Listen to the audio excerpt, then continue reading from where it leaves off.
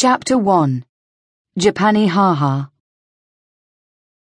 The 20 naked young virgins undulated slowly in front of Sister Conchita and the morose visiting female academic on the plateau next to the waterfall above the saltwater village. Beneath the enervating afternoon sun, they were dancing the tue-tue, the traditional Lao fishing song. Their fluttering hands raised above their heads depicted the graceful movement of frigate birds soaring over the canoes. Their sinuous, kicking legs represented the movement of fish leaping from the water to snap at bait dangling on hooks from kites attached to the imaginary gently rocking craft. Sister Conchita wondered how the American researcher was reacting to the titillating entertainment on offer. At first glance, she had seemed a little on the prissy side. From where she was sitting, Sister Conchita could no longer see the woman. Earlier, she had caught a brief glimpse through the crowd of visitors of a thin white girl of about 30 in a nondescript blue dress.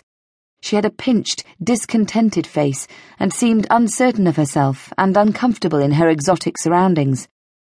The panpipe music ended, and the virgins stopped dancing with a flurry of smooth, bare brown arms and legs.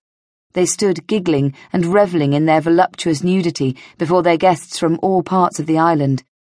The entertainment was not yet over. Papa Noah, the custodian of the Ark, clapped his hands. He was a fragile, grey-haired, almost fey man in his 60s, light on his capering feet and wearing a much-washed calico lap-lap extending from his waist to his knees. A drum formed from a tree trunk with a hole gouged in the side started beating on the sidelines. The girls stopped undulating and stood to attention, composing themselves. In true, clear voices, they began singing in pidgin, the lingua franca of the Solomons. Mi fulai olobauti, longo isti, longo westi, mi sendere olo rauni keepin Solomoni, mi worka luka longo landi long sea, ha ha, ha ha, Japani ha ha. Papa Noah clapped his hands again gleefully as he stood up. No more tralala, time for our feast, he announced. The virgins, glistening with perspiration in the hostile sun, broke ranks and ran back skittishly down the slope to the women's house in the village below to dress. The 100 or so islanders who had been watching the dancing at the side of the waterfall scrambled to their feet and waited respectfully for the food to be carried across the clearing and placed on pandanus leaves on the ground. Some of them had walked for several days to attend the ceremony and were hungry. They showed no impatience. To do so would be regarded as impolite. A raucous group of a dozen larger, lighter-skinned men sat a little to the left of the main gathering of guests, keeping a well-judged distance from them. Sister Conchita was sure that they came from the remote outlying Polynesian island of Tikopia.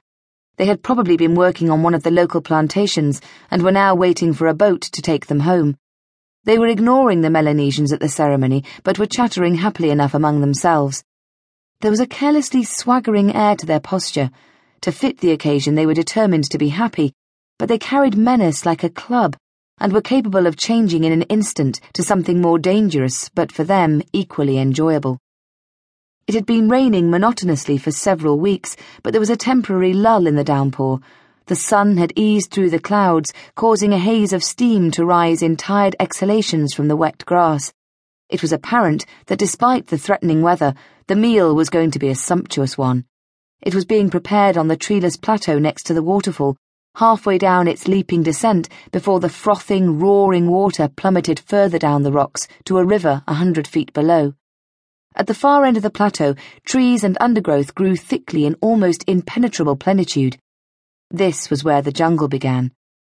A steep, winding path led to the village below, built on the banks of the river, where it ran out into the calm, blue waters of the Lao Lagoon. A dozen pigs had been slaughtered and quartered in advance. The grease-laden quarters were now being roasted over log fires on spits before being immersed in a sauce of grated coconut and milk. Chickens smothered in grated manioc were cooking in ovens scooped with clamshells out of the earth and covered with red-hot stones. A savoury vegetable broth